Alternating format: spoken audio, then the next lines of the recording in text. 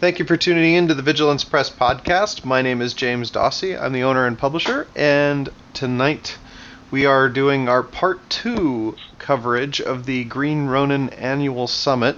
I have with us a regular guest tonight, Jack Norris. He's an old friend of ours. Hey, Jack, how you doing?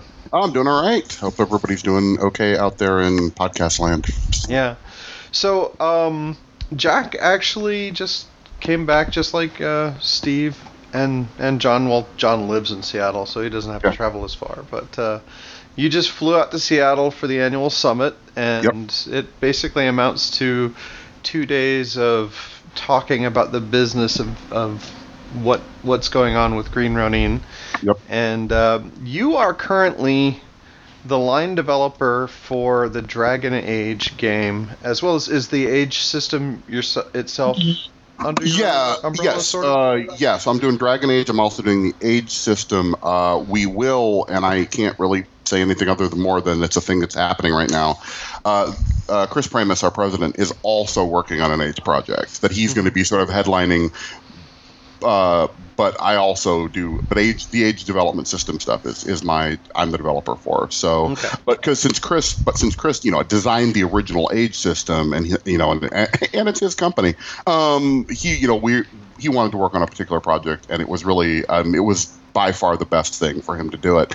So I'll be sort of taking sort of an assistant developer position in that project, but on all other things Age, including a couple other big things we've got coming up, I'll be the developer on that as well. Cool. On that. So. All right, we'll talk a little bit about that. Whatever I can not get you in trouble for. Oh, yeah, well, it's definitely a thing. So, I did want to remind people that in case you skipped the other podcast for some reason, because I can't imagine why you'd want to skip a podcast with John Lighthouser and Steve Kenson. But if you missed that one, this week we just released one of Jack Norris's projects, the Beta Men. It's one of our amazing stories of World War II line of products. So it's a Mutants and Masterminds supplement set in World War II, and it basically tells you how to run an alien invasion kind of in the shadows of what's going on during World War II. And there's an organization called the Beta Men who are there to help your heroes find out about and fight, whatever invasion you choose. And we've got like 3 different sample alien races for you to kind of pick from. And there's also a neat little subsystem in there for using victory points. Players can earn victory points to kind of help them, guide the story. So it's a pretty cool product. I'm really proud of it. The artwork's great. The layout's great. It's in our new 7 by 10 inch format, which looks really good on tablets. Yeah, it really does. The electronic version is out, and I will let you guys know on the Vigilance Press website when the print version is ready to go, and that'll be from CreateSpace as usual.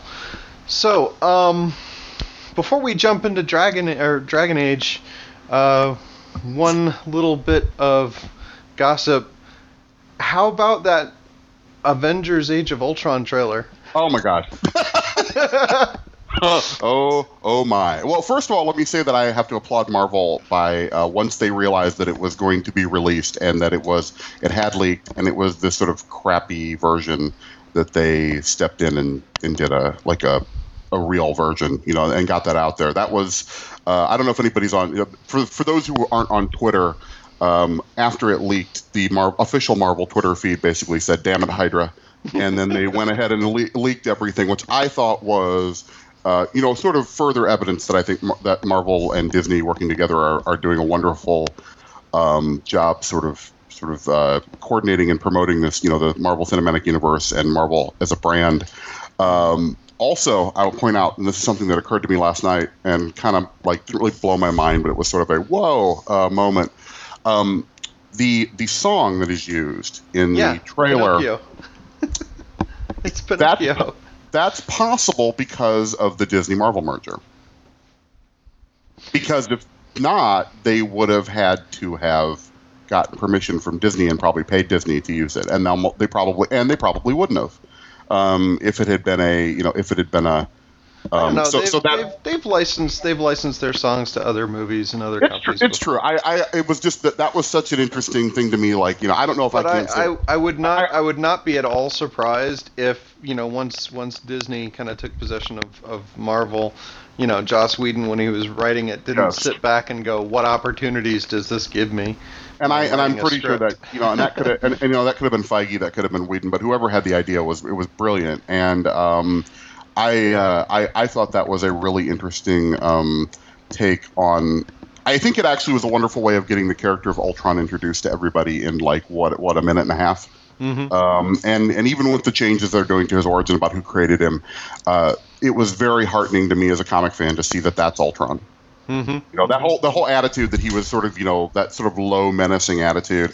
And I will admit, I would have never thought of James Spader's voice as Ultron, but now James Spader is totally Ultron. Yes. I can't imagine it being anybody else right now. Well, when he said, "I've got no strings on me," I actually got chills. I was like, "Oh, that's so cool." And I've been watching The Blacklist, which I actually have been enjoying, and that's season 2. And Spader is the lead in that, or one of the leads in that. And it's so interesting to see him play sort of a very villainous, trying to be a hero character, which is sort of the premise of that. And sort of a mastermind character, and then to see him take a completely different take on it is going to be really exciting. So I'm super incredibly psyched for Avengers 2. I have enjoyed all the Marvel movies to varying degrees, and a few of them are just some among my favorite movies I've seen in recent years. So that, I love Guardians in particular. This has been a particularly great year because we had Guardians and Winter Soldier, which I both loved, and I'm hoping that next year we'll continue that trend and that we will have, I know people are worried about Ant-Man, but I actually really like Paul Rudd. And I really like the Scott Lang Ant-Man is actually my favorite, so I'm a little biased to this. I'm a little concerned about what's going to happen with Wasp, as I know some people have talked about online, but I also think that there's a really decent chance that we're going to get a Wasp character that may not be Janet directly, but I think it might be like her daughter or something. Or we might find out that we do Janet, because I've even thought of a way to do that. So, they have, the actress did say there was like some initial confusion about exactly what her name was going to be when she was at the panel, right? But because I don't think she'd seen the final script, right? But she seemed to be aware that she was playing Janet Van Dyne's daughter, right? So it was which people, some people are like, I know some people are a little bothered, and I'm like, what, honestly, if that's going to open up and establish, and this is what I'm kind of hoping, sort of a 1960s Secret Avengers era with like Pym and Janet, back in the day, and some other things. I think that could be a really great way for the Marvel Cinematic Universe to distinguish its brand but still keep all those characters. And it would also be interesting to see, like, where we get some of these things, because Marvel even recently has done some things like, for example, in Original Sins, they've revealed that in the 1970s, Luke Cage's dad was involved with some superheroes, and that's a new revelation, that now there was a whole 1970s sort of street Avengers style team, and that's now something that's been opened up, that maybe maybe we'll see if they can spread that timeline out, because back in the original days of comics, there weren't too many superheroes between Captain America getting dropped in the ice and Captain America waking up. And that was fine in the 1960s when nobody was buying superhero comics that weren't like, the main DC, ones for a good chunk of the 50s. But then, now it's like, well, if you wake Captain America up in, 2013 or whatever, you've got this wonderful, however much time you've got to play with, and it'd be interesting to see them play with it. So I'm definitely excited to see what they do with it. I'm obviously super hyped. I will watch if they keep doing Guardians in the style that they did, I will watch every Guardians film that they do. I'm actually really looking forward to the animated series, just from the test footage I saw.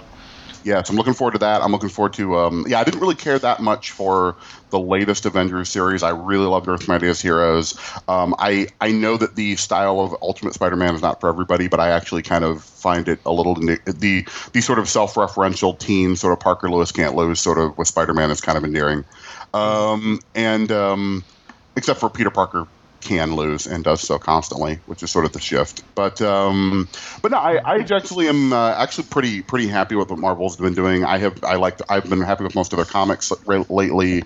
I've been definitely happy with like all their TV. I mean, what TV we've had so far, and I was actually really excited when I looked at the Daredevil footage, and it actually had him in his temporary sort of cobbled together costume from Frank Miller's Man Without Fear series, which was sort of a retelling of his origin. And I know some people are like, "Oh, what's that black outfit? That's like from the Trial of Incredible Hulk." And I'm like, "No, that's not what it is at all. Like, that's from a really good, comprehensive, cool origin story that hopefully they'll use." I mean, it's back when. I may not have a lot of really nice things to say about Frank Miller his contemporary work because of, I don't know, some of his attitudes and such.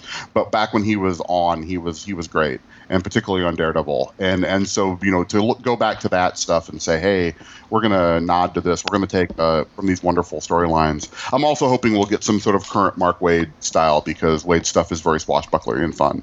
But I mean, I'm expecting Daredevil to be darker than. Some of the other shows. I think that's appropriate, but I just don't want it to be crazy dark. I'd like it to hit like Arrow level of dark, basically, is my hope. Yeah. I'm thinking we're going to see, a shift, darker in tone, maybe a little more violence than we'd see on Agents of S.H.I.E.L.D. because it is on Netflix, and I think that's what they're saying. But, I'm just looking forward to being able to binge watch the entire series in one sitting. Well, also, it's going to be a 13-hour movie day. Right, and the four series that they have announced that they're doing also are a little more street level, a little darker. Mm-hmm. So that's definitely. I'm also very weirdly sort of like retroactively super excited that they're doing an Iron Fist series, and Netflix is also doing a sequel to Crouching Tiger, Hidden Dragon that they're funding and having done. So it's kind of one of those things for me where I'm like, okay, I was kind of like, well, this will be cool. I love Iron Fist, but I wonder how much into the martial arts stuff that they're really going to get, and then to find out that they're even exploring that. On another area is like, oh, we might get some really cool stuff with Kunlun and et cetera from Iron Fist, which is really what distinguishes him from a lot of other martial arts heroes. So it'd be nice to see that. It would be kind of neat if they managed to pull some talent from the Crouching Tiger group to do some. Yeah, I mean, if they had like Donnie Yen or something show up as like Lei Kung the Thunderer, I might just not know what to do. I might just. Oh my God, really? Or any number of like Nicholas Say or a number of actors I could see, and actually that would actually probably be a pretty good idea for them to no offense against, and I love Jackie Chan and Jet Li and all those guys, the guys who have done movies over here, but it would be kind of nice to see them go over and say, there aren't just 3 stars in Hong Kong. But again, that said, if they get Chow Yun-fat for anything, I love Chow Yun-fat. So or Michelle Yeoh. Or Michelle Yeoh, yes, Michelle Yeoh, or any number of wonderful actors, and who I think would be great. And it'd be nice to see that sort of make a comeback for various reasons. Both, I'd love to see, or sort of see a little bit of a resurgence back from where, I mean, it never really went away, but Wuzai got a big boost in the arm around Crouching Tiger and some of those other movies, and that we're getting commercial releases here. And now it's kind of fallen back the way that anime and some other things have, where it is definitely an industry. It is definitely something people are, able to do. You can go to conventions, you can get this stuff, and you don't have to hunt through it, like some of us who've been into this stuff for a long time have had to do. But it's, I mean, you can get on Netflix and watch something. But it is definitely like it's always nice to see those come back around for a big boost every once in a while. So cool. Well, hopefully that'll be the case. But the people, at the risk of people like starting to hit fast forward. I already saw the Avengers trailer, man. Shut up. Yeah. So we're gonna first talk a little bit about Dragon Age, and then we're gonna talk about Tianxia. Just kind of give you guys a quick update on where we are on a bunch of the stretch goals that we're still plugging away on. But I want to start talking with the Green Ronin stuff, since you got to be in the big secret powwow tent. Oh, yeah. This is your second year, I think. My second year as a Dragon Age developer.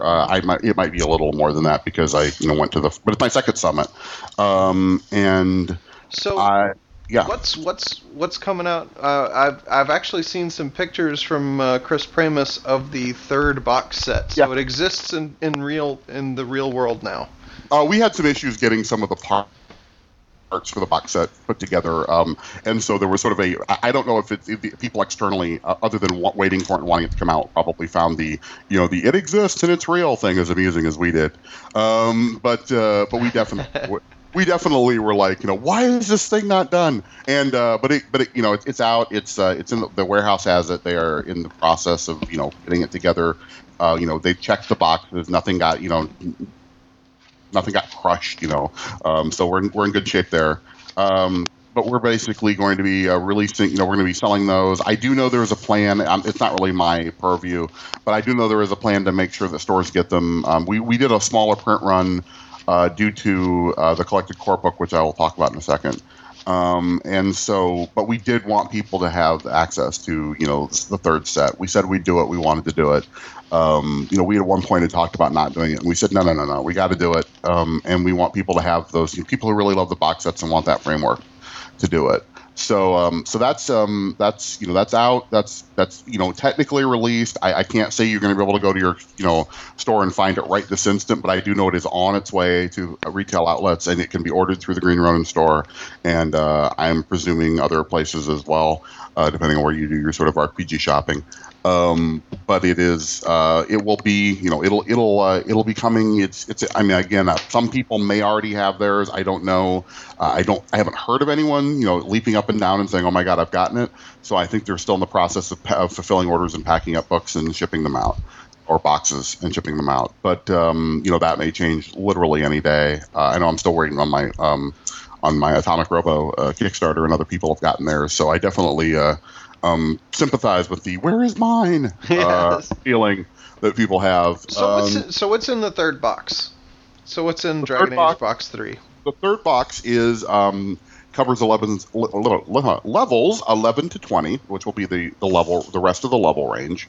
It includes more monsters, advice on running more epic campaigns. It includes the first thing I wrote for Dragon Age was the organization rules that are in there, which are running your own organization. You want to run a guild or a kingdom, even. A band of a mercenary group, and it scales up based on how you want to do that. And we provide some examples. Let's see what else. New specializations, that's a big thing for the classes, because Dragon Age and the Age system in general really focuses on trying to only have a handful of classes, try to keep it down to like 3 or so, which Dragon Age does. And so to get your sort of special, so what Dragon Age does, and this is something the video game does as well, to give your character more customization, they have specializations. And we've had those in past sets for things like being a Templar, which is, an important thing in the setting, or being certain types of mages. And we've added several more to that. It's basically, including some stuff people have really been wanting, shapeshifter for mages, and a couple the Chevalier, which is sort of a knight character.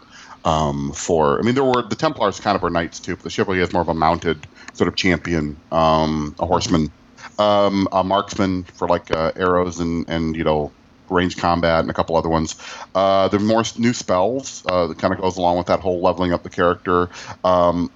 Some new talents and weapons. We didn't overload that, but we do have pole arms and some other combat and stuff, which is interesting because pole arms weren't really in the original Dragon Age video game either. And so we've kind of been something that was added by us to be like, hey, we want to, we know people want that, even if it's not being used a lot in the video game.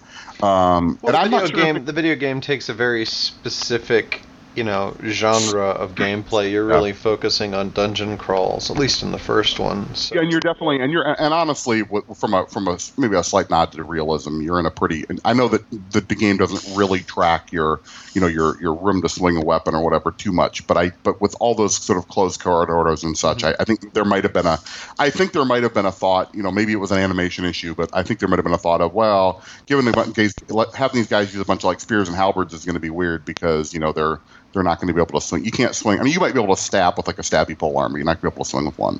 And since definitely the Dragon Age animation in the games definitely tries to be very dynamic and active, I also think maybe there was a thing of like, look, if all we're going to have something to do with the spear is just go stab, stab, stab, then maybe we should do something else. I don't know. I mean that's just pure speculation on my part. But regardless, it's in the game now. So we've got that. We've got some rules on mounted combat. let's see. I'm thinking of like again a much more history of the setting for those who were were wanting more of that, more information on Orlais and Tevinter and some of the other. I always want to throw an L into Tevinter, and there isn't one. Televinter. Televinter. I was Tevinter, and I always want to say Televinter. I don't know why. It's just a thing. Sometimes I will want to put letters places where they won't. Sometimes when you hear me, you will hear me do that. It is just a thing in my head. You are probably not saying it wrong if you're listening to this and going, "Am I saying that wrong?" You're probably not. That's probably me. Basically, we're going to have more information on that, more history, and then that leads into sort of bringing the game up to where it needed to be, and probably needed to be for a while. I mean, we definitely had some delays that we regret and are glad to be past. But now there's a set out that has all the rules from levels 1 to 20, full campaign range, all the spells, all the specializations, and everything you'll need realistically, and everything from, with two exceptions that I'll talk about in a second, everything from the first Dragon Age game and Awakening, mostly, and again I'll talk about that in a second, but definitely trying to just give people more content. And then that also let us, by getting all these rules together and put together, we were able to start working on the Collected Core, which is our next big release. And we had originally wanted to make this we had wanted more space between the release of Set 3 and the Collected Core. But BioWare kind of made our decision for us by, setting their release date for Inquisition. I mean, they didn't actually make our decision for us, but practically they did. We wanted to have a Collected Core book out, if not exactly when Inquisition came out, very shortly afterwards. We originally had planned to release it in November, and it just came down, the Collected Core, and it came down between the delays in the box set, which means a lot of people won't even be getting their box sets until November in stores and such. Early November, hopefully. But since we're at the tail end of October, it seemed really not like the thing to do to release here's this other book you should buy that has all the rules in it. Hey, I just bought this set. What's going on? But we didn't want to wait too long because, quite frankly, we're out of print of everything but Set 3. So if you're looking to get the sets and you hear this and you go and you like to collect games like that are hard to find, I will tell you that Set 1 and Set 2 are currently out of print. So I mean, we don't have them. So if you want them and you see them out there and you're thinking about getting Set 3 from a more of a collector's standpoint, just kind of throwing that out there. From more of a game standpoint, never fear, because we're doing the Collected Core book that'll be out in January. And that is going to be our all the rules from sets 1, 2, and 3. And we're not just throwing we're not just throwing all the files together. They're being reorganized. Some things are being somewhat rewritten and reworked. There were some things that back in the day applied to Dragon Age 1 from set 1 and 2 that we're going to update a little bit. Mostly sort of just text about history, things that have been revealed, things we didn't know, things nobody knew, I think, in some cases, except for maybe the guys at BioWare. Also, then we're going to be doing a couple. I tried to add in some extras for folks who, I actually am really excited to just have all the rules collected. I'll be honest. I'm actually more excited to have a book than the sets. I think the box sets are great, but my personal preference is to have a rule book. So I'm just excited about that myself. But in addition to that, we did try to add some. I did work to add some content. We're adding a new starter adventure because the first starter adventure, to be completely honest, has just been played at cons and demos and things. And we just wanted to kind of give folks something different. And so we're going to be also something that's a little more tying into Inquisition, which is the current release. We added some more monsters, some things that were from other sources, but all canon. And we added 3 new specializations, one for each class. One from Dragon Age that never originally made it in, the Reaver, which is sort of the bad, kind of a more villainous sort of dark class, and I think that's why originally we didn't make it in. It was before my time, but I'm pretty sure that was the reason. And we were thinking focusing more on playing heroes. So the Reaver, and then the Legionnaire, which is a dwarven rogue class for sort of their Death Legion, which are the people that go out and sort of seek their death, honorably in combat against the hordes of the Darkspawn to save the rest of their culture. And then the Necromancer, which I actually got information on from BioWare, which will be in Inquisition. So it's a little preview of Inquisition, which is sort of your and Necromancers are a little different than they are in, say, D&D and such. They're still definitely, it's a little more about communicating with spirits and channeling spirits than like raising the dead, though you can also do like zombies and stuff. And so we're going to have that. We're going to have a discussion on campaign frameworks, talk about different types of campaigns, including the Mage Templar War and Inquisition. But the source material is going to not. It's going to stop at Inquisition, right before Inquisition, in terms of background and keeping spoilers to a minimum. A lot of reasons for that. Everything from it made approvals more feasible on our schedule to I really, really did not want to penalize someone who got busy, during the holiday season and didn't pick up Dragon Age Inquisition.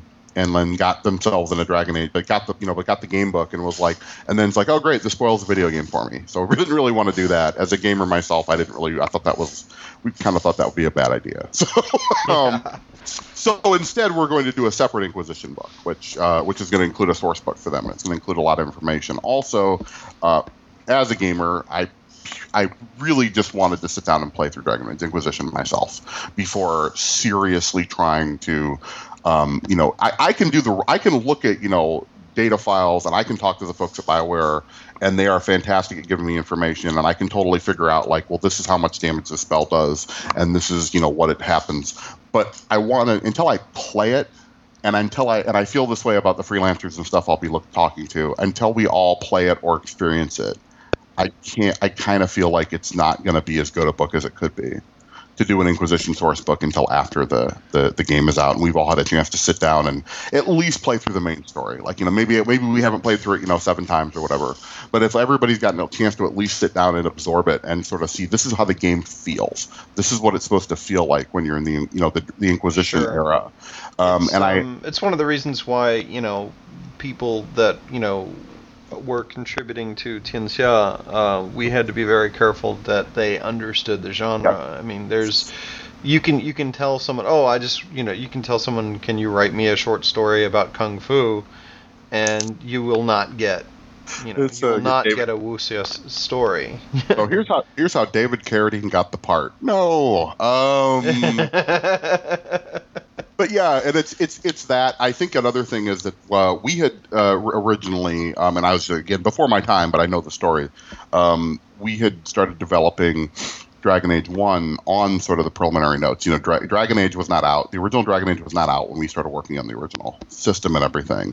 And while I think overall, it came together really good, and I think it's cool, and it's a really fun system, and I think it works great. And there was never the intention of modeling the mechanics of the game exactly, because they're two totally different things. I know there are a few times when things had to be changed and rewritten or reworked or kind of re-explained later, because we're sitting there going, well, that's what we knew at the time. And given the delays in our schedule with getting Set 3 out and some other things, it seemed like the sensible thing to do, and this is what we talked about at the setting, the summit was, what are we going to do about the Inquisition book? And I was sort of, this was the pitch, was we're going to wait a month. Because at that point, that was, I have a bunch of people who have expressed interest. I have a wonderfully talented pool of folks, passionate folks who sent me freelance submissions that I need to go through, that I'm going through, and additions to some more veteran folks that I've worked with before or have seen their products, who have expressed interest in working on Dragon Age, who are fans of the game, who are fans of the line, are fans of both the tabletop and the video game. And, they're all interested in saying, I want to work on this, I want to work on this. Are you doing anything for Inquisition? And I realized that the best way to chart that project going forward would be to let everybody dive into it and go, oh man, this was awesome, and get the energy from BioWare's creativity to help fuel ours. And so Inquisition is going to, so people have asked, because I know it's been asked a lot, are you going to do an Inquisition book? Yes, we are. Is it going to come out? Is it going to take forever to come out? God, we hope not. But it is going to not come out right when Inquisition did, because we talked at one point about doing, and BioWare was willing and did give us information that we could have used to start putting it together. And I think at the end of the day, this was sort of my call, so blame me. Though Green Ronin signed off on it too, but this was sort of my push, and so I prioritized other things. I was looking at, that release date on Inquisition coming out, and I'm going, man, November 18th ain't that far away. And it's going to be, and once I've played it, not only will I be able to understand it better myself as a designer and developer, but I'm going to have a lot better time looking through other people's stuff who send me stuff and be able to chart the whole project. So also, BioWare will just be a lot more open once it's out. They don't have to keep anything secret. Once the game's out, they don't have to say, hey, this thing we sent you, make sure that, you don't show it to a freelancer who doesn't sign our NDA. And, this is, or in some cases, we're 95% sure this is what it's going to be. But the game's still being made. You never know. And that's definitely a reality of creative work. So that's the Inquisition book, though. I mean, it is going to be sort of a companion. It's going to probably include some new classes or not classes, specializations and some abilities from that. I've gotten a preliminary look at what's going to be there.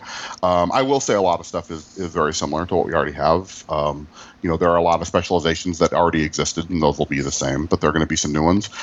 New creatures, new monsters, new threats. There's going to be, of course, new history to talk about, new characters, and, of course, some return to some old favorite characters from the series, many of whom have changed in significant ways, including some factions themselves that have completely changed. And that's the only thing I can say about that. But there's going to be, things are real different in the Dragon Age Inquisition era versus the Dragon Age era of the original game, and there's a change in focus, and there's a change in story, and there's a change in a lot of things, and I'm super excited to see how it all comes out on BioWare's end, and then of course on ours.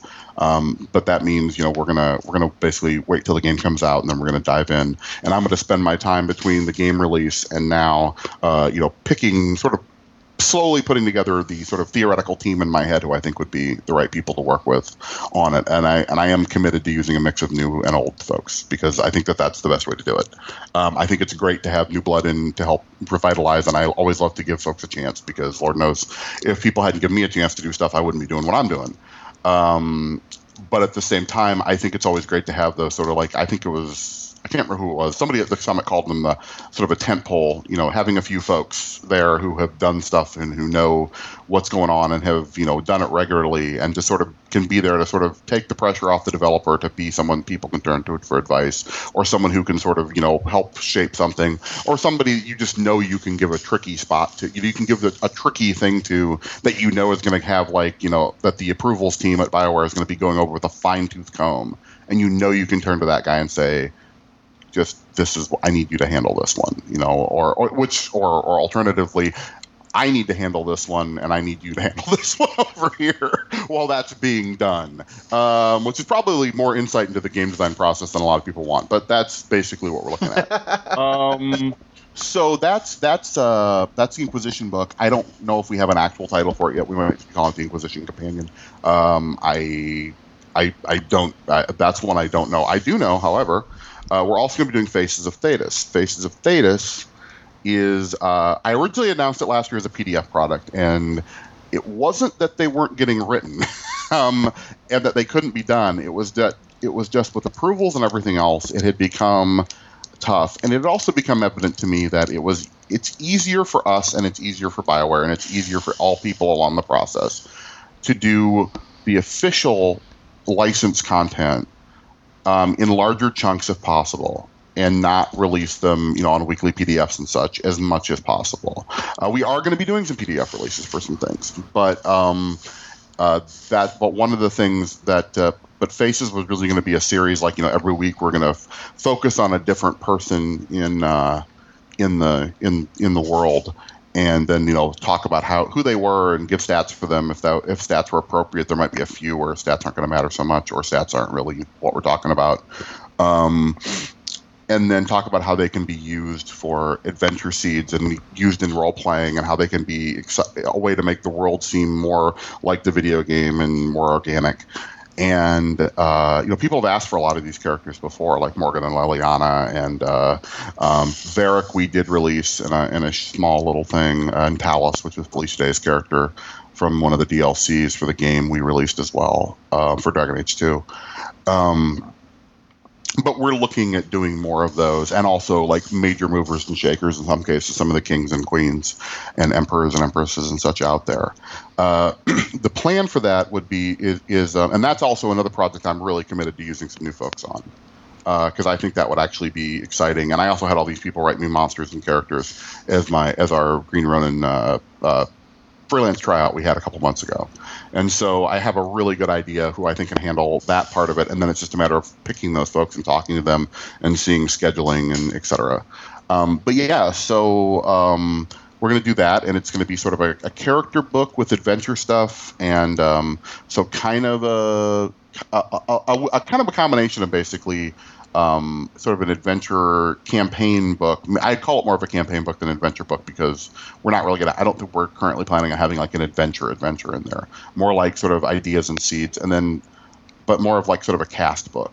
Sort of here are all these characters you can use, and here's what they can be good for. And in some cases, I'm sure we'll have like other minions and assistants and stuff. We're not gonna just detail the head of this order and go, head of this order, if he's in there, and go, oh well, you're on your own with his lackeys. We'll have stats for those guys. And that's Faces, and I don't know the immediate release date on that right now, but that's going to be something we're going to be working on. We have a release date for it. I'm totally blanking on it, so I apologize. But it will be next year. It'll be 2015. I want to say summerish is around there.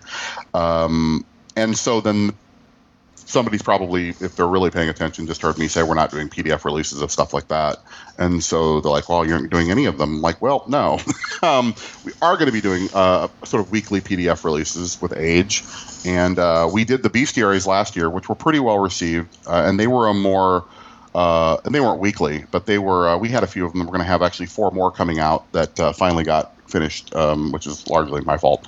And those are ready to go to final edits and layouts, and those are going to. But the bestiaries, if anybody who's looked at them, are non-licensed Age bestiaries, and so they have sort of and they have categories like giants or mythic, undead. We didn't actually do an undead one, but that would be an example. Anything that's sort of a category. Crawling horrors was one we did, which was bugs and insects and creepy insects, giant insects, and giant centipedes and things like that. Beastmen was one that I did that included various types of half man, half animal, lizard men and such, and then had a background for people playing those types. And we're going to be doing, that's what we did last year, and we're going to have a few more of those coming out. But we're going to do next year is we're going to do a series of one-shot monster things. And we're just going to do a shorter, stat block plus a little bit weekly release, kind of like what Mutants Masterminds did with Threat Reports. Now, these short one-offs, are you going to be using like actual canon stuff, or is this going to be kind of more of your own? In fact, if it's going to scare people, I am actually not even really going to be looking that much at established creatures and things. I'm going to be actually going. We have some. I'm going to be looking at I'm going to do some sort of interesting experimental design with this on my end. Looking at a piece of art that we have from an artist, for example, that looks that and go, I want to do a creature that is this piece. Or deciding, what movie's coming out that looks really interesting. Oh, okay, cool. I'm going to do something that's evocative of that. So I mean that's my personal sort of plan. So I mean that other people doing these things for other lines might feel differently, but my personal plan is to actually have some fun with it, and kind of try to capture some of the wackier monsters and the crazier monsters, or more interesting. I'm not saying I'm never going to look at something from mythology and say I'm writing this up. That'll probably happen. But I'm also there's going to be times when people are going to go, what is this thing? And it's going to be like, well, this was, the crazy idea that was in my head that I decided would be a really cool monster to throw into a campaign. And I'm going to try as much as possible to make them, sort of compatible. They'll be mechanically compatible with Dragon Age. I'm going to try to make them sort of thematically compatible as much as possible, but they are going to... Aesthetically compatible? Yes, that would be the word I would use. Yes, exactly. And that's good save, because I was trying to figure out how to explain it. But that would be basically what we would be doing. We would be having, so they're not going to be so the occasional one aside, if I just get a wonderful idea, and also this may change as more projects develop, there's going to, there are probably going to be things that sort of trend dark fantasy a little bit, because that's what Dragon Age is. And so that's probably what we're going to see. And I'm going to be writing the lion's share of those, possibly all of them, definitely a lot of them. And it's going to be basically sort of a fun sort of thing to be like, hey, here's a monster for your group. Here's a monster for this, and then when we have enough of them, I'm assuming we'll collect them, but I really don't know offhand. I think demand will be a question there, because of course we have a lot of other things in our queue to develop. So speaking of which, is that about it for the announcements? Yeah, I mean there is. You can talk about? The only other thing I guess I can say, and this is sort of a teaser, is that is all the Dragon Age stuff that we have planned for next year. Except for a GM screen. We're going to do a new GM screen with an adventure that was previously unreleased and some other content. So there will, at least I'm pretty sure the adventure is in that. I'm almost positive that that's where it's going, because we do have another adventure to release. And so we'll be doing a Dragon Age screen, a GM screen, and of course we have things like Dragon Dice and stuff that we've already put out. I'm not saying there'll be absolutely no other Dragon Age products for this year, but we would really like to focus on basically the collected core book plus 3 other releases, which is Faces, the Inquisition book, and a GM screen, basically having a quarterly release, as much as realistically possible with regards to breaking those down. It's possible the GM screen may come out, earlier in a quarter and something else might come out later. We're going to see how that all works out. But so that's all for Dragon Age.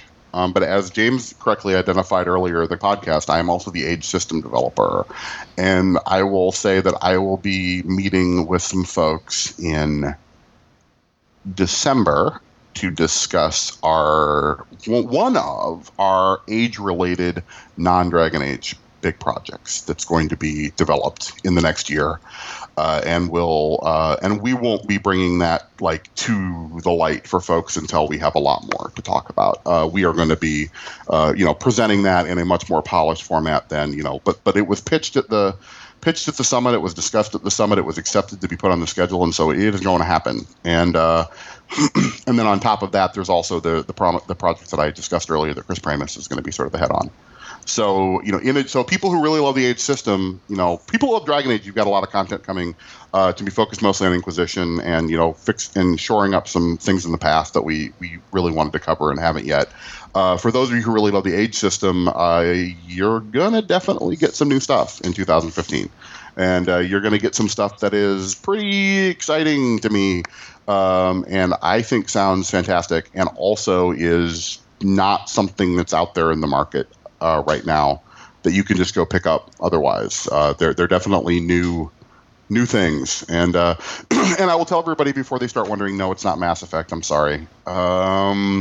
I get that question all the time, and we would love to do a Mass Effect RPG. It's like one of the, but it is not actually Mass Effect. So, because I know as soon as I say that, and this podcast goes live, someone will email me and go, "Is it Mass Effect?" And I'll be like, "Man, it's not Mass Effect." And it's one of my favorite games ever. So I would love to do a Mass Effect game. But the big secret project I'm working on is not that. Just because people, I'm not kidding, people will totally ask me, as soon as I say new secret project, we're using the Age system, and everyone will be like, Mass Effect? I'm like, it's not actually Mass Effect. I understand why you would think that, and that would be amazing, and I would totally do that, but that's not what it is. But for that's sort of my, teaser thing. And as we get closer to that, I will totally come back and talk about it elsewhere as well. It's just that right now we don't want to promise anything that we can't absolutely deliver on. And we also, in the case of this one project that I've got rolling, because of other things that we're getting done, we're not even going to be able to realistically start working on it until December. And so I don't want to talk about something that we haven't even started on yet, other than, right, me and a few other folks sitting down and putting out a list of notes, and here's, things on the, we should totally talk about these things when we're both not buried in other work. When's good for you? December. Great. That's when we're doing that. So that's basically it for Age for now. I'm excited I'm excited about everything that's coming out. I'm excited about the Dragon Age stuff. Particularly with Inquisition coming out. I am really excited about this new Age project I'm working on, and I would love to just blah blah blah about it, but I can't right now. But when it's out, or when we're getting closer, I will totally be back to do that, because it's something I've been wanting to do for a while. So, which I guess is a hint to people who know me. Everybody else may not be able to know, but if you know me and it's like, what has Jack always talked about wanting to do? Okay, well, there's a list of about 10 things, and so you're. It's and not, one of those 10 things is actually so, Tinsya. Yes. Yeah. For a clumsy segue there. That wasn't too bad. That was a pretty good segue. So Tinsya. So, let's see. I think beyond the Dragon Age, the stuff we can't talk about. I did have one question, and this is something that I didn't know if Chris Pramus would even be interested in doing. Mm-hmm. But is there any thought of taking just taking the age system and presenting some sort of age system, like, I don't want to call it a system resource document, but like a generic version of the game that's or is that not? So that is yes and no, and I can't talk about this too much because okay. we're doing, but I will say that it was discussed. It's been discussed before, and this is and everybody keep in mind who's listening to this. This is my take on the conversation, so it may not be 100% perfect, but it was sort of agreed upon that age would not become a generic system, in the sense that you would not have one age book for all, like, sci-fi and fantasy and superheroes and horror and whatever. However, it was also discussed that in a more targeted sense of generic, that age might actually be something that we would be looking at doing, and would be that might be something that you could sort of see come out. And I know Chris will have some announcements on that coming up, so I don't want to sort of step on his toes and spoil. Okay, so we don't have any specific news about that. But I will say to people who are expecting like an age book, and that's going to come out, that's going to let them run everything from horror to fantasy to sci-fi to superheroes, like that probably is not something you're going to be seeing anytime soon, and I wouldn't hold your breath. If what you're hoping for is, I would really like to have the age system sort of, as much, removed from Dragon Age, and, some of the things that are very particular to Dragon Age, like their magic system, be sort of retooled to be more multi-purpose and have a wider basis. That's a different story, and you might be very, very happy with what we've got coming up. And so that's going to be sort of where we're at right now. Is that that's going to be that was why there was sort of the discussion of, like, I've kind of over the years gotten very sort of about the term generic, because one, I think it's got some negative connotations with some people, but I think that I kind of fall in this weird middle ground with game designers, where I don't actually think that I know some people who are like, whatever, rules are rules, we can use rules for anything, and I know some people will say, no, the rules have to be perfectly tailored to the game, and if you want a new game, you just do new rules. I kind of fall in that sort of fate category, where fate is actually not good for certain things, and I think and this is not me being trashing on it. It is actually like me saying things that I have had discussions with, including people who work on Fate, saying Fate's not good for certain things. It's just a certain game. It's a particular play style. It's a particular feel.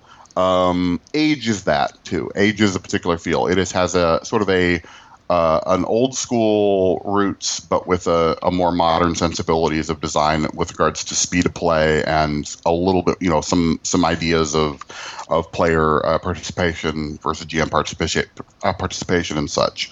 And so as a result, you're getting a little more of a more hybrid game, and that's sort of my favorite things. And so with age, with the idea of like an age, so I wouldn't hold my breath for like an age SRD, but if you're looking at things like, would there be an age, game that I could use to run a bunch of different things in this one genre? Yeah, you're gonna. Those are things we're exploring, And we haven't put anything out in the schedule and announced it yet, but it's definitely something we've been talking about. And I am on record elsewhere of saying I would love to do a sci-fi Age game at some point, and I would love to do some other versions of Age. But I also am kind of on record as saying, we'd have to rework Age to do sci-fi. It would be different on some levels. The core mechanics don't necessarily need to change, but character creation and some of the presentation and stunts and some of the ways we handle certain things would have to all change. And then, of course, that becomes the big question, which I know James and I have had this discussion and recently about Fate, which is how much can you change before it's no longer that system? And that's going to be really the big question is, how and what we, I think, have discovered is that we've kind of identified a core of what we want for Age, but we've also noticed that there's enough things that we're going to want to change to make it really fit appropriately into whatever we do. Maybe, having a standard SRD document or whatever is probably not the way to go, at least not right now. That doesn't mean that, we won't have a rule book that people can use, and it doesn't mean we won't necessarily have things that, even potentially other people could, explore using. But that's totally not my department. So and again, it ain't going to be next month. But, you'll definitely have more information in the new year. I know if he hasn't announced it, hasn't talked about stuff by then. Usually at the beginning of the year, Chris Pramas does a New Year's update on the website, and he talks about, here's the crazy things we've got coming out in 2015. And I'm sure even if he doesn't want to, outline everything, he'll be talking about it a little bit. So, okay. But yeah, so that's kind of where we're at with Age. I know it's kind of a long, vaguely unsatisfying answer, but it's kind of a long process, and it isn't a yes or no thing. It's not like I can't say no, but I also can't say totally you're going to be able to pick it up in, May, and it'll be everything you wanted. It's definitely more of a, you may get what you want, you may want. Depending on what you want out of the answer to that question, you may be very happy, but I don't know. So anyway. Cool. So moving on back to Tian Xia, though. All right, so Tian Xia, this is a little bit more of my department, because I've been kind of fielding what's going on behind the scenes.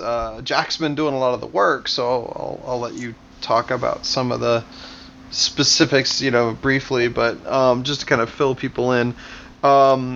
Things that have been out for playtest, we've had the character life path generator is out there. And we've pretty much collated, I think, all the feedback we're going to get for that, and the accelerated addendum as well. So we should be able to put a final version of those together fairly soon. I'm hoping to do that, depending on Nathan's schedule. Right. Basically, I'm hoping to get that kind of out there to people by November-ish, but it really depends on Nathan's schedule. I know his schedule is supposed to open up sometime in November, but we've got a bunch of other stuff to kind of throw at him as well. Yeah. For those that don't know, Nathan Galore is our editor and one of our contributors, who is a invaluable member of our team who recently had another baby. So and among other things that have taken up his valuable time. So but things have started to calm down a bit. So that's the hope. So we've got that lined up. We've also got in the final stages of editing. Jack has taken the edits and some development notes from Lillian Cohen Moore, who has been working with him on the 12 Golden Butchers adventure, and I imagine that it won't be long before he turns in the final draft of that. And I need to implement some changes and do some things. I need to carve out some time, because the summit and everything obviously ate into that a little bit. Right. But, so they that text, I'm going to put that text together and release that to our playtesters about the same time that we get it out to a layout person, and the layout person is then going to put it down in the nice pretty format that you're used to, and we'll get the art orders based on how much art we need and where we need it, and then we'll get that into production. But we're gonna get it out to playtesters, so there'll be some time for people to kind of look over, and if there are any kind of suggestions they want to make. Typos are fine if you spot those, but those won't be as crucial until we get the PDF together. Right.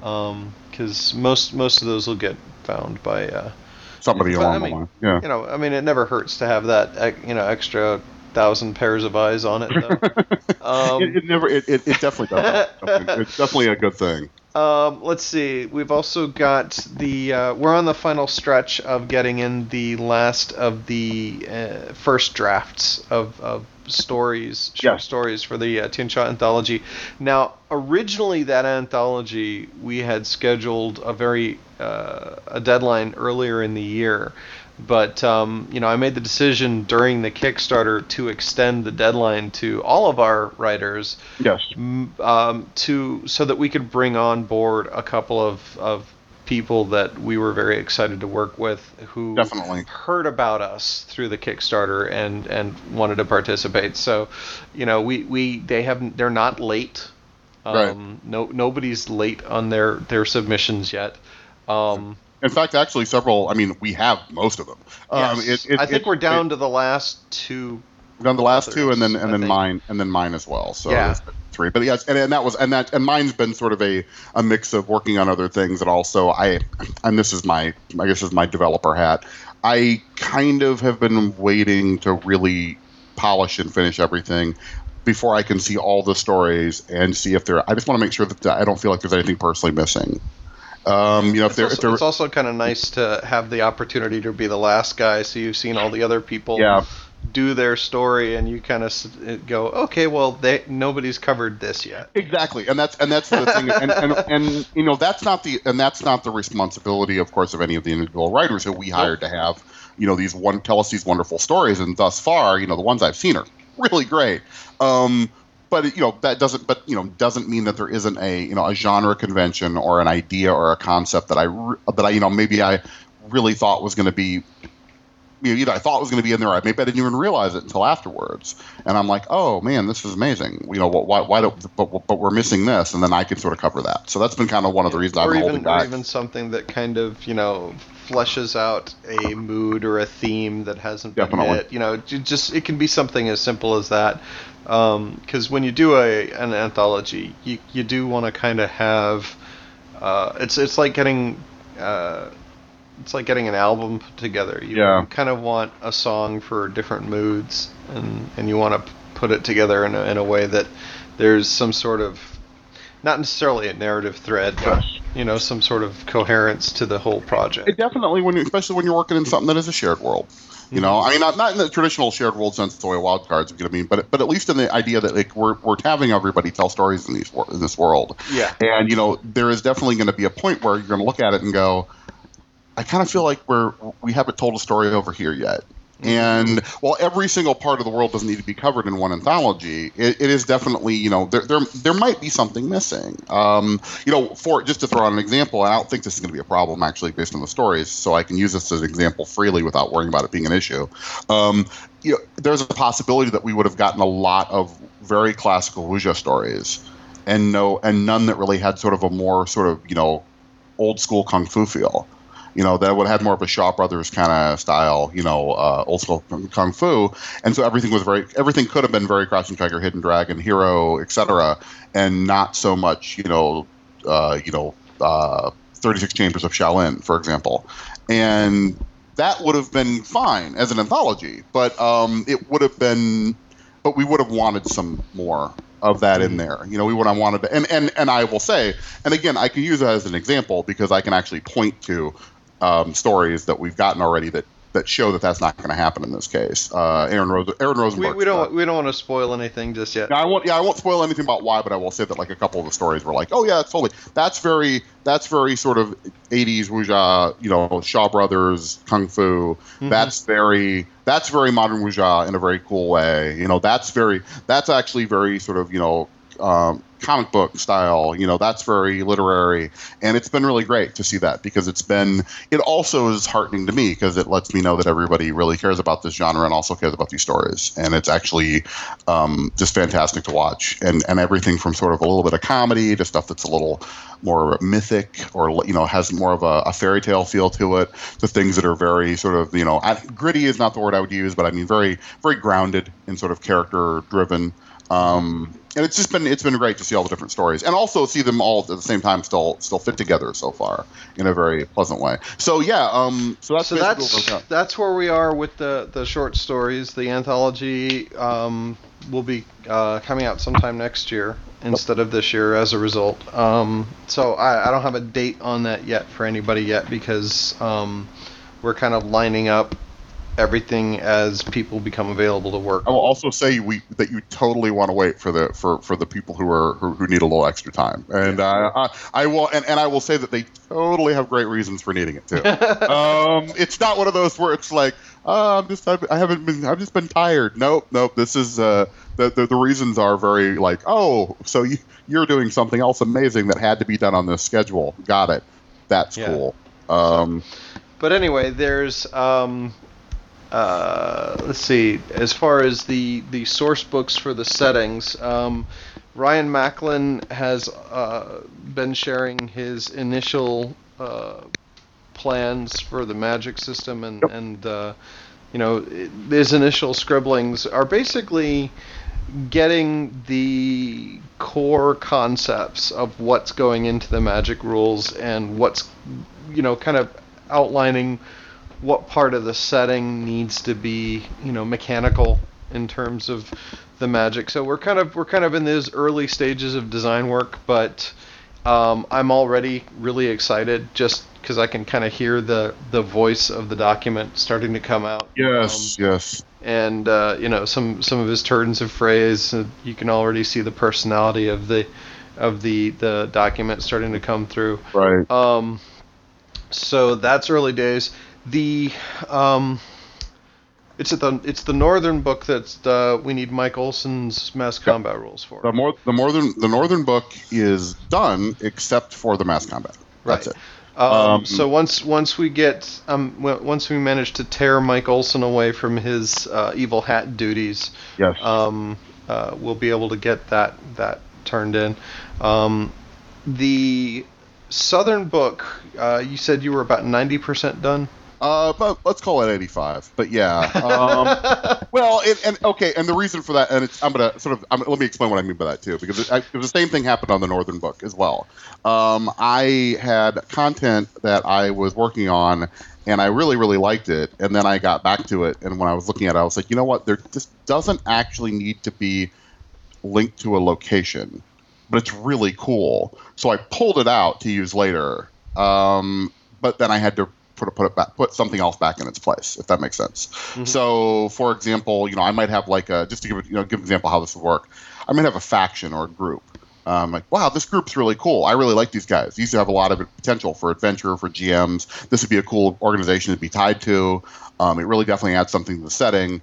And then I'm writing, and I'm like, you know what? These guys are awesome, but they don't actually need to be in the north. They don't need to be in the south. They could be, in fact, they might be more useful as a place where GMs could put them wherever they needed to be put. And that so we don't want to actually say anything like an announcement right now, but you can kind of take that as a coming attraction right there. Like teaser. Exactly. I'm from the Midwest. We don't waste food. So, and so this is basically the same sort of thing of I didn't take a look at something that I really was excited about and said, I didn't axe it and throw it away. But I did say, maybe it's better to talk more about the indigenous tribes in the South here, or maybe it's better to talk about the trade routes in the North here, or the outlaws, or the more, and maybe in an effort to keep this book from ballooning into this huge, beyond the ability to realistically produce and control. So let's actually just really quick cover what is going into. Sure. Instead of what's being pulled out. Everything you want has been pulled out. No, the different books. I mean, the Northern book, we're going to have the mass combat rules. Yep. We wanted a little bit of kind of crunch to go with each of the books. So the Southern book, you're going to add, was it the Leopard style martial art? Leopard style is going in the. My current plan is that Leopard goes into South, and then we have not announced, but if we end up doing a Eastern book, I would like to put Mantis in there too, because that's I really want a Mantis Kung Fu in there. That's just, and again, it's a personal thing. I want that, so that's what I want. So every book is every one of the PDFs is also going to have a sample player character. Yes. And so you're going to get a couple more. I love our sample player characters, Yes. and I'm also very, very excited to hear when people run Tianshot games and stuff that they play our sample characters and enjoy them. That actually makes me very happy because I actually didn't, when I was younger, I don't think I really kind of didn't see the use of these sort of iconic player characters as much as I think I do now. And like even if you never ever use them yourself, they sort of show what you can do, and I think that's really great. So it's just fun to hear people like, oh, I played Smiling Ox, yay! Yes. Yeah. I just was reading Sophie's rundown of the game she ran. That was fantastic. Game that she ran at Big Bad Con, and I linked that on Facebook, but I've got to post it up on the Vigilance Press website. If people want to take a look at it, it is not only really like just from a personal standpoint, I think it's really awesome, but it also I thought was a really great example of how to take an adventure seed in the book and really customize it and make it your own. And that was one of the things I was so impressed with, is that she said, oh, I took this part and I really like this. But then I started thinking, and I'm like, maybe there needs to be a festival that's going on in the town. And I'm like, okay, this is great. This is exactly what I wanted, those adventure seeds to do, is to not lay out a whole adventure for you, but to sort of let you run with it as a GM and players. And I think Fate is actually a really good system for that. I think it makes it a lot easier in many cases to do that. So we've got the lion's share of the manuscript done for 2 of those source books. Yep. The southern one should be done very shortly. Yep. And that one will probably be once the manuscript is done. I'm probably going to pull the leopard style martial art. Yeah. And send that out to our playtesters so they can get a first taste on that and feedback. For folks who are curious about that, just so you know, because I'm sure this is something people will wonder about, the leopard style includes the secret techniques from all the possible combinations that it could have. So if you're wondering, oh, it's just a leopard style, it's like it actually is going to include. So it will include Storm Leopard and Stone Leopard and, et cetera, Ghost Leopard and et cetera, as Iron Leopard, as the secret techniques. So, for those of you who are grabbing it and looking at it, it's not a matter of just like, oh, it's a sub-style, but then I got to do all this extra work. We actually are going to have those techniques for you, and that's going to continue for any other styles we may release in the future. Which also I think people can realistically understand is going to limit the number of official styles that are going to be done. Yeah. It's just going to practically have to, because if we get to 8 and 8, that's on each side of element and body, that's 64 kung fu styles. Right there, and we've already got 36, and with this, we'll have 42. And et cetera, et cetera. So it's not a simple matter of we added 1. You could add 10 more, right? It's like, no. It's like, it literally would be. I think I calculated the one point, or somebody helped me calculate the what a martial arts, what a book with like 10 and 10 styles would be, and it of course would have 100 styles. But we also talked about like how big that would be. And the size of it is it's a tome and a half. I don't remember. You'd wind up with something like the old spell law books from Iron Crown. Yeah, it would be something along those lines. I think it would actually, when you get to a certain saturation level, you actually distract from the purpose of the book. And I think another thing that we will be seeing, and you will see this in the northern book. You'll see it in the northern book. Is I will be presenting a Grandmaster, and I will be showing how he has his own style.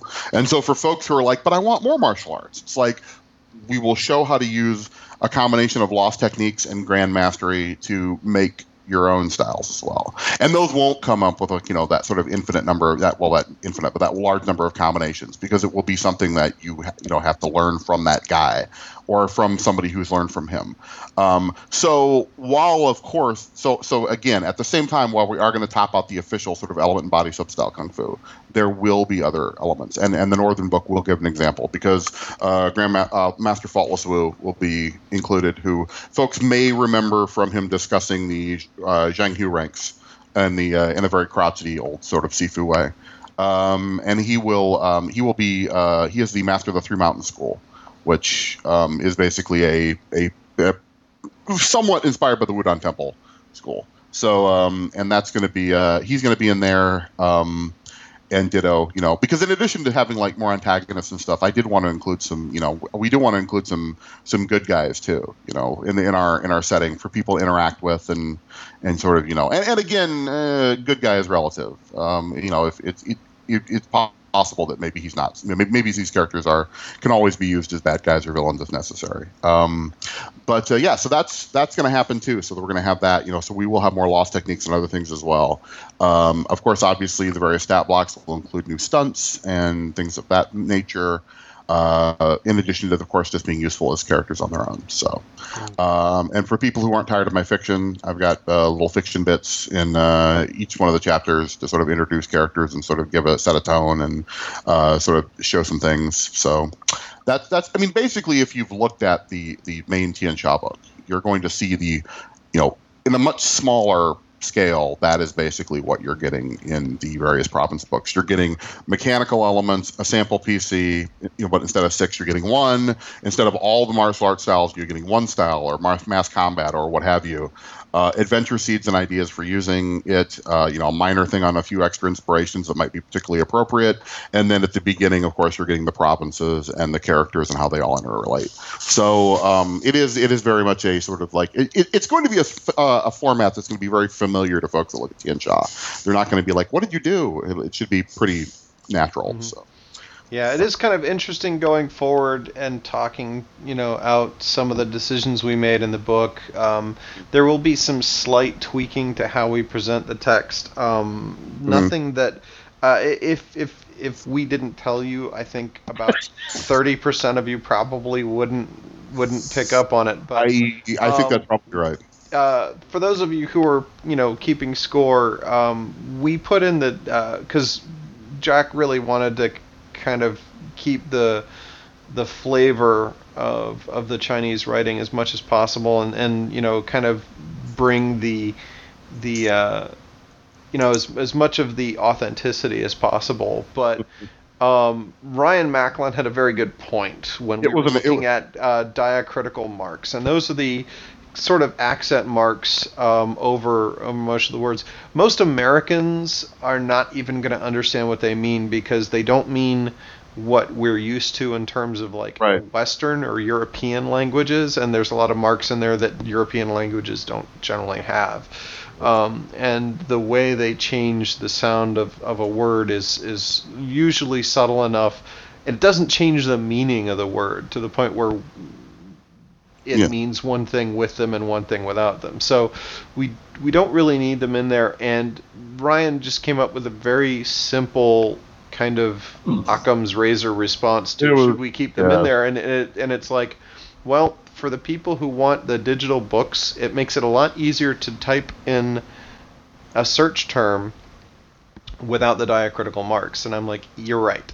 Yeah, that was sort of like a hammer on the whole thought. I was like, oh wow, I hadn't thought of that, and it was so right. So that's totally a thing that we should keep in mind because we obviously want people to be able to search for their PDFs for things and such. So where possible, we might try. If there's a large number of locations or proper nouns that we want to showcase, we might put a sidebar or something in one of the documents, but it would probably be one of the documents towards the end of the line where we've gotten basically all the nouns we're gonna be putting into the setting, and we can make one big list and just kind of present those with the diacritical marks. Or it may be something we do as like a Google document or something that we put up on the website so that people can just go to it and check it out and reference it when they want to. Yeah, it was a good idea. I'm actually glad we did it, but then when it was pointed out to me, sort of like how, and it's also hard to put those marks on like titles and other things, and as a result, it definitely became a situation where it's like, oh, people can't search for it. That's something I hadn't really thought of, and that was, and not only, and honestly, not even only searching necessarily on the PDF, but also on the web. If somebody was talking about, somebody was talking about Tian Sha and they wanted to know, oh, is this book what provinces are detailed in this book? And they put in the name of what they thought was the name of the province. Well, it's like, well, yeah, but if we have the marks, that is technically different. And and now most search engines are fairly smart enough, they'll probably catch it, but they might not. And so we just kind of wanted to really make that more utilitarian for a wider group. But like James said, we might bring in something for pronunciation and such, but we'll see. But for the most part, we're going to be everything in Tinsha is going to be familiar to you guys from the book because Daniel did such a beautiful job. We don't see any purpose in changing his layouts.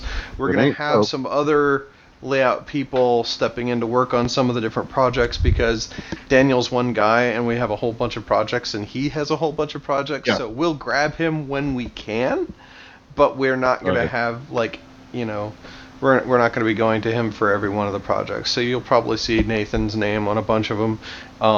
And Daniel actually gave me a bunch of really good references. So we're gonna talk to some of the folks that he wants to work with. I'm pretty excited about all the folks that he's mentioned. I think that they're particularly a couple of them that I've seen their work and have been really, really impressed with their layout that they've done. So it is definitely, I'm definitely thinking it's going to be a very and again, it might be one of those things where because Daniel did such a wonderful job starting the whole thing out and creating this sort of wonderful template and sort of model to use, people may not even necessarily notice. They might go, "Oh, this book looks. Oh, that's wow. Hey, laid out by a different guy. Hey, I didn't even know."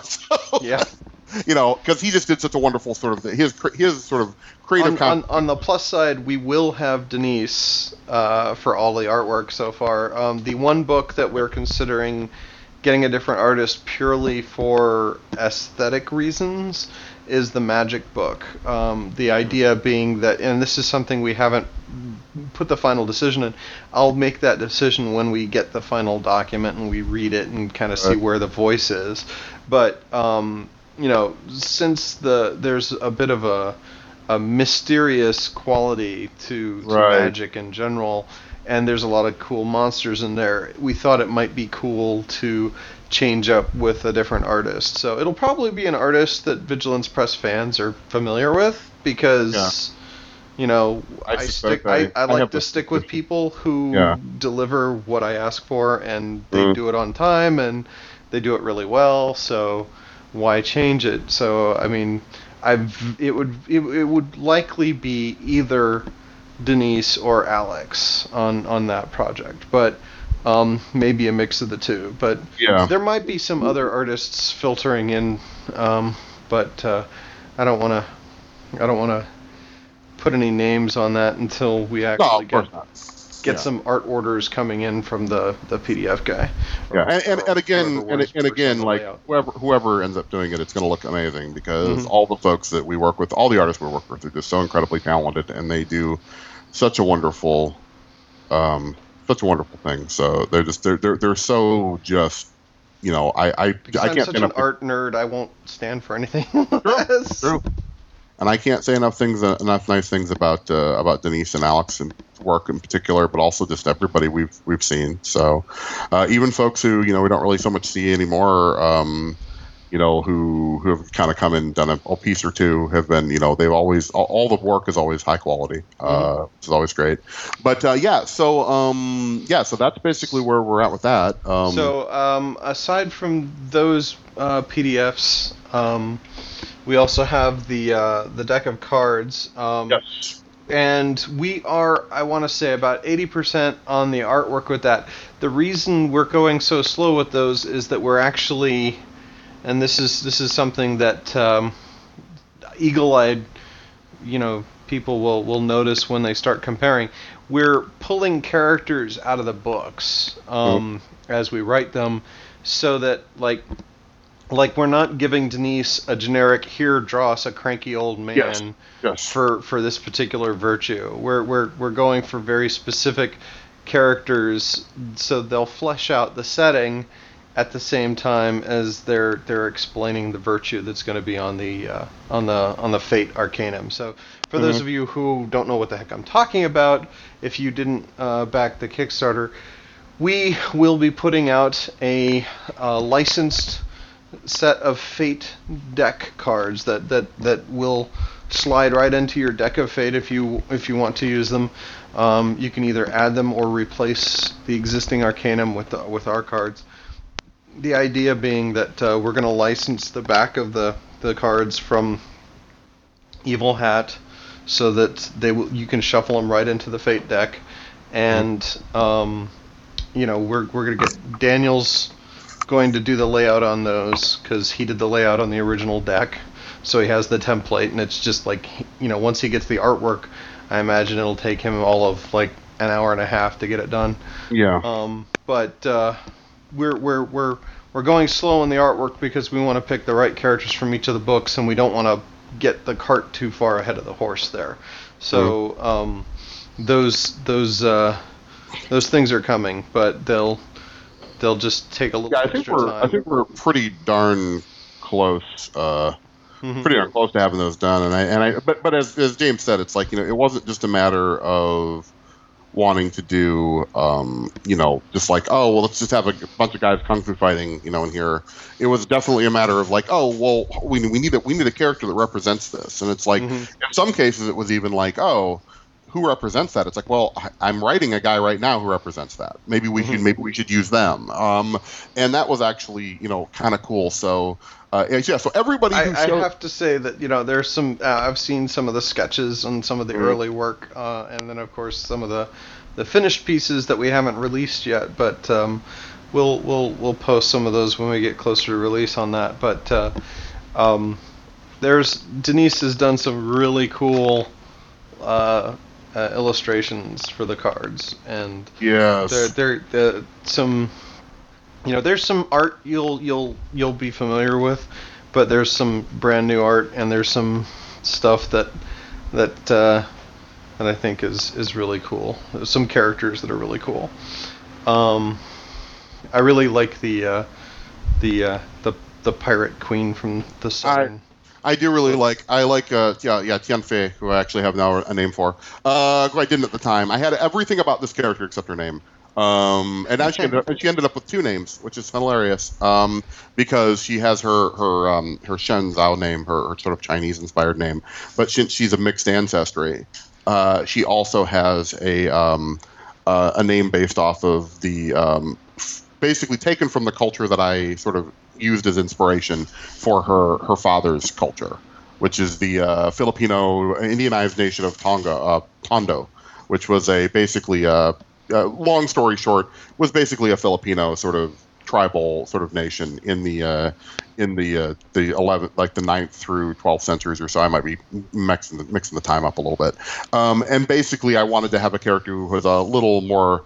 I mean, we obviously within the certain limits of the setting, the racial diversity is tricky because I can talk and I do in the Southern book, about the various tribes and ethnicities, but a lot of people aren't going to see, particularly in the style of artwork that we have, are not going to see a vast difference between those characters. Mm-hmm. You're not going to see a vast difference between, draw me a member of one of the Bai tribes and then draw me one of the Manchus. It's like you will. And also with the movies and such, that we see coming out of China and to a lesser extent Hollywood, they don't go and cast only actors from those ethnic groups. So even people who are, watching a lot of the source material aren't going to look at it and go, oh, this guy looks like this. It's like style of dress and hairstyles and stuff might be, but you're not necessarily going to look at it and go, well, this guy's clearly a member of this group. And as a result, without trying to be, disrespectful or anything, I wanted to add some ethnic diversity, and I really started to kind of really glom onto the idea of having this, and James and I discussed it, about having this fairly dark-skinned young lady who was one of our new sample characters, and how she was, very much had sort of a more Filipino sort of style of appearance in some ways, but was still obviously at least partially sort of Chinese, sort of Han-ish Chinese descent. And I'm actually really happy with how she came out, and I actually am excited to see people's reaction to her. She's actually she's a fun character. She's a pirate because who doesn't love pirates? And maybe ninjas. Ninjas don't love pirates, but we haven't got the Lin Kuei. We haven't got the Lin Kuei yet though, so we get to them. But and then of course in the Northern book we're getting Slumbering Hound, who we previewed during the Kickstarter. who's our beleaguered old man and the little baby that he carries that he's protecting. So and there is actually a short fiction bit in, I think it's in the Northern Book, which briefly features Sun, the Sister Chun Chao's monkey and the baby, little baby Kui. Just because I thought that would be cute, and it still involves kung fu. It still involves kung fu and sword fights. It's just that from the perspective of the monkey and the baby, which I thought would be kind of a fun sort of thing to do. And also that's kind of just it's also from a mechanical design standpoint, it's kind of fun to do stuff like that and sort of say, well, how do I do a pet? How do I do a pet? How do I do like having this infant around all the time? It's like, well, here's the mechanics on that. It doesn't have to be its own character. It can be, but it doesn't have to be. But right. So no, I'm super excited about all the artwork I've seen. Has just been amazing, and just as per usual, Denise just does, just reaches into my head and pulls out images I didn't even know were there, and then makes them better, which is always great. So it's always just wonderful to have that sort of ability with an artist to work on stuff. So basically, that's the rundown on all the projects we have funded from the Kickstarter. There are other projects that we want to do for Tianxia, and sort of the soft outline of what we plan to do with that is to run a second Kickstarter. Probably, we want to wait until we've fulfilled all of the PDFs from this one, obviously, but the goal is to run a second Kickstarter to do a second hardcover book that'll collect all the PDFs from this set and give us the chance to finish up a couple more setting books. Yeah. And a lot of other additional material that we've talked about wanting to do in different shapes and forms. So there's going to be more content coming from Tianxia even after we fulfill everything from this Kickstarter. But we are a good chunk of the way on production. For people listening that may not know how kind of the production works on... when we launched our Kickstarter, we had a 90% done PDF. It was already laid out. It had most of the artwork done. We came out of the gate showing off what we had finished, and that was actually nearly a full year's worth of work after the manuscript had been written.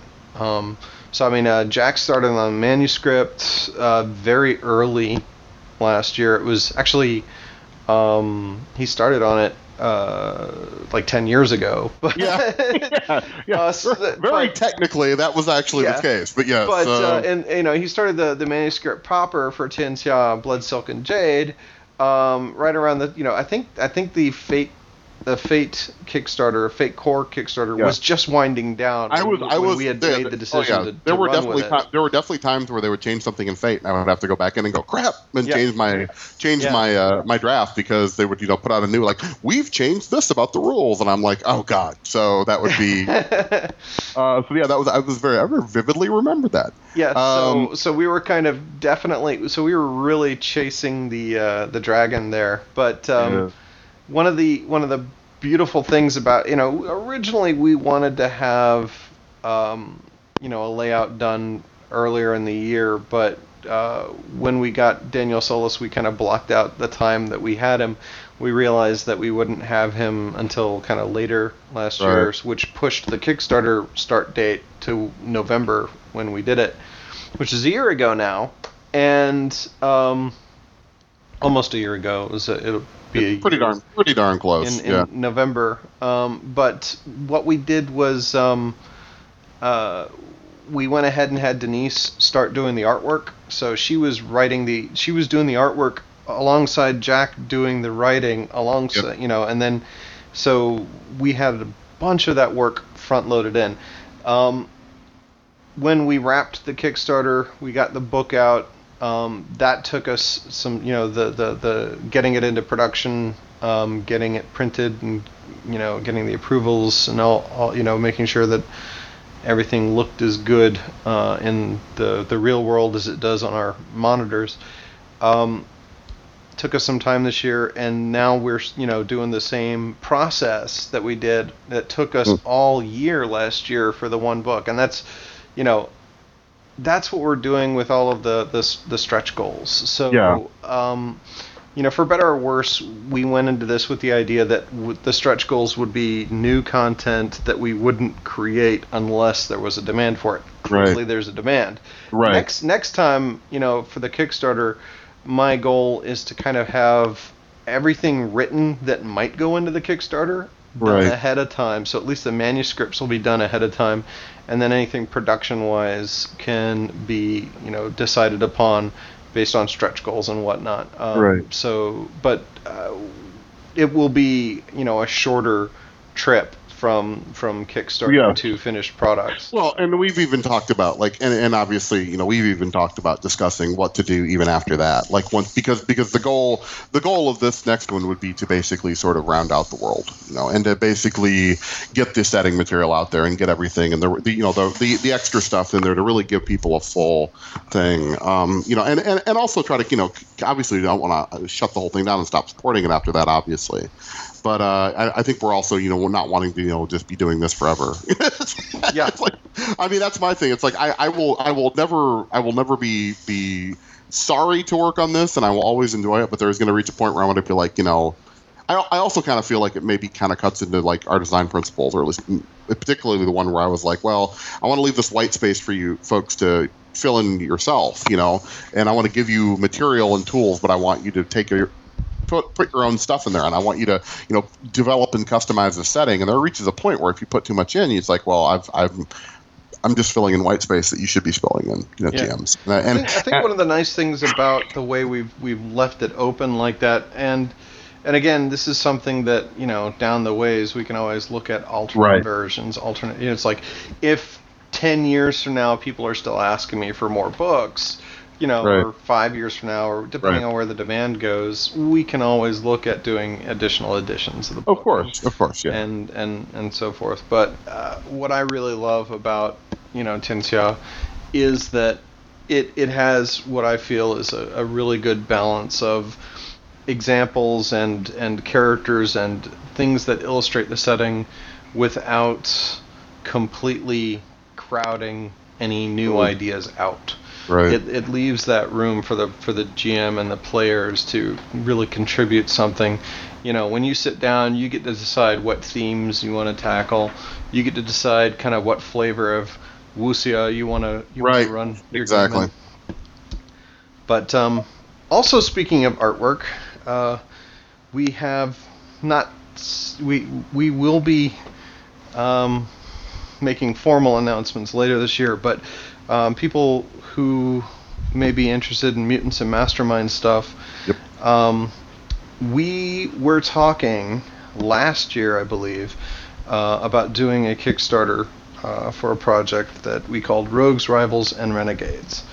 A lot of that content has been created, both artwork and manuscripts, but due to various kind of pacing reasons and needed to kind of pace out our production schedule, we have kind of, and also looking at other Kickstarters and kind of trying to decide where we wanted to fit it into our production schedule, we decided that Rogues, Rivals, and Renegades probably is not going to launch via Kickstarter. Yeah. We've got another plan for it, and we hope people will like it. There may be a Kickstarter further down the way, but I do hope to have something concrete for people to see sooner rather than later. But I don't want to give any dates on it just yet. But we are starting to roll some stuff out towards the end of the year here that people have been waiting for, and hopefully they'll enjoy it. And I think when they start seeing what we do with the Rogues, Rebels, and Renegades, because so many of these, it's like when you're sitting here with a manuscript that you love and then you've worked on for so long that you kind of forget that everybody else hasn't seen it. Yes. I actually have a funny sort of very quick story about that. So, a good friend of mine, Priscilla, who was actually sort of the sort of a basis for sort of one of the characters in Tianxia. Sort of a weird. That's a longer story which I won't get into. But she was used. But you may see her used as an example player character and a character player in there in some of the examples. She was doing a performance where she wanted to do a Krampus number. And like something based off the sort of German legend of the Krampus from, Google it, folks, if you don't know what you're talking about. I don't know what I'm talking about. Krampus. Yeah. And she was trying to put together a costume based on stuff, and I actually was like, she's like, I just don't know what it would look to wear a costume like that.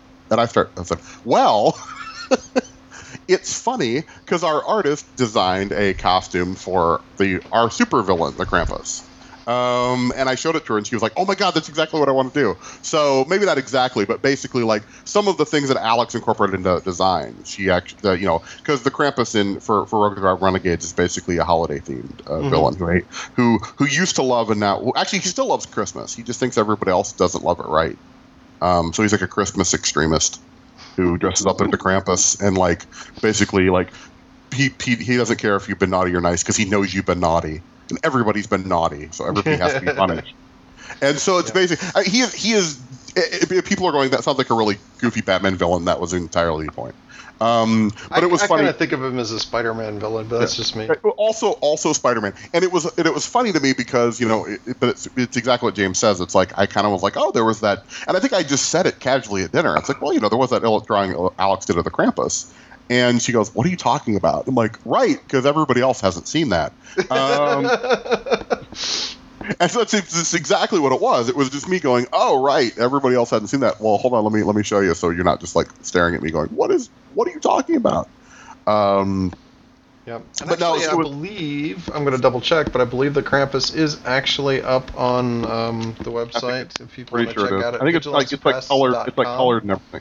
I think it's like done and colored and everything. I think. So if you go to vigilancepress.com and you check out the gallery, there's Rogues, Rivals, and Renegades preview under the gallery list. Yeah. And click on through that, and you will find a bunch of the colored images, and there's the Krampus. The Krampus is not in color on the website yet. The color preview isn't up. Yeah. But Cro-Magnon is up there. My caveman machine gun fiend. I love Cro-Magnon. I'm actually a big fan of a lot of those characters, and I love that we have a mix of sort of goofy characters and actually more serious characters. And Nathan got some characters in there. And I was like, because I was really, Mitra was a good example of a guy that I think was definitely more serious that I really liked. He was actually interesting. That he's actually, he's definitely in that. Kind of with what's going on in the world. I think he's definitely now more of a rival than he ever. He was always designed to be a rival, but now he's definitely a rival. For those who don't know what I'm talking about, Mitra is a Iranian sort of style Superman, and he's very much, and he's basically he's a Persian, and he is a flying superpowered energy blast sort of character, very much a paragon. He happens to work for a government that we don't always agree with, over here in America and most other Western nations, which is most of the player base for Mutants and Masterminds, and also thus for the Vigilance Press products. And he is a very sensible guy who just not everybody necessarily, and he's very politically moderate, but he loves his country and he loves his people, and he's et cetera. And it's interesting to see that when I wrote that character, I just really wanted to make a character who was not sort of the stereotypical Arab villain, and then to see what's going on in the world with ISIS and such over there, and to see the people over in that region, those regions and those areas and countries like Iran, Iraq, and stuff, saying these ISIS people, we got to do something about them. They're crazy. They have to be stopped.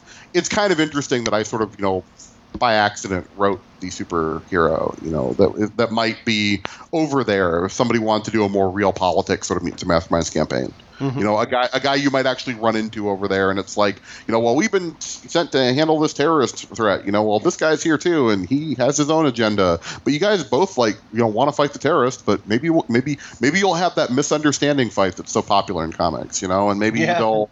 And it was interesting to see that, and I think it was, and that was actually, I think also kind of what I like about this project is that, the characters do function even when things change. Like, 'cause I think we even at one point talked about, like, I think we briefly discussed, like, do we need to change anything with, like, Mitra, like, if things are happening with ISIS? And I'm like, I don't think so. It's like I actually think that actually, it's a weird way, it's actually more appropriate, because he was always designed to be this sort of, he's a hero. He'll say he's the guy that you're fighting and you're thinking he's this bad guy, and then, like, there's collateral damage and he, like, stops in the middle of the fight to go save this innocent civilian, and all of a sudden your character goes, wait, did I start this fight? Am I the bad guy here? Like, he's that guy from sort of the comic stories. Whereas by combination, somebody like the Krampus is just a nutball. And then there's, like, I think Meticide, who's just a murdering jackoff, basically. So we have basically a good range of various characters. Definitely aiming more for the Bronze Age sort of style, though, as much as possible, because of James and my mutual love of Bronze Age style stuff. So probably because that's when we read comics mostly. I mean, we started reading comics. I still read them to this day, but obviously, our initial days were in that sort of that period of comic development. So a lot of what the classic storylines we're now seeing made into films are at least have their roots in that sort of genre. So, but cool. So we do have some news coming from Mutants and Masterminds fans, and for Icons fans. We do have some revisions going on. One of the things that Icons fans may have noticed is that we kind of put the brakes on a bunch of products that were going to be both Mutants and Masterminds and Icons, and we decided to kind of hold off. It's because I wanted to wait until after the Assembled Edition was out, right? Because it does streamline a lot of the mechanical stuff, and there's some new ideas in there. So we're going to tackle kind of rewriting some of the content for certain things, and maybe trying to adapt some of the other projects. So if anybody's an Icons fan and they see one of our Mutants and Masterminds projects that they'd like to see, or even an Icons project that you'd like to see, feel free to chime in on Facebook or comment on the Vigilance Press website. Not the Podbean website, because the Podbean website doesn't like to tell me when people comment, so I don't know when people come in. I don't get a message. Or you can, if you want to go to the Google Plus and look up the Vigilance Press community there, you can always join that and chat me up there. I try to be responsive there, but in general, just let us know, and we will definitely be listening and trying to make some cool stuff happen there. Right. But we've got some plans. Nothing that I'm ready to announce just yet. But I'm gonna be keeping Nathan and Jack and all our other writers really busy going forward. Yes, indeed. But that's about all the news that's fit to print. Yeah, I mean, there's stuff we've talked about, but it's all not in any sort of state where we would want to talk about it, or things that may not happen, and et cetera, et cetera. I mean, I'm kind of the same way with the Dragon Age stuff. Like I said, it's either things that will be announced by other people, or things where I'm like, I'd love to do X, but I can't tell you when it's going to. It may not happen. So, and the last thing we want to do is tell people stuff that we don't end up doing. Yeah. Like to avoid that if at all possible. So. Yep. So. That's going to be it for tonight. We've kind of run over the original, 20-minute runtime. That's usually. I'm used to it. I hope that my listeners by now have gotten used to the idea that they're tuning in for over an hour of us chatting. Yeah, particularly if I'm there. So it's the thing. But until next time, we're also going to try and put together a couple more demo actual play podcasts. It's just this year putting the schedules together was prohibitively complicated, and definitely. just hasn't worked out yet. I do want to do one for at least one session, but maybe a couple of sessions of Tianxia, and then we want to do another Mutants and Masterminds campaign, or Icons. Again, shoot me an email. Let me know which game you'd rather hear us play, and we'll see if we can't put something together for you. But as far as all that goes, I don't have the next podcast in front of me, so I'm not sure when you'll hear back from us, but we'll try and get you some more content soon. So until next time, just stay vigilant. Stay vigilant.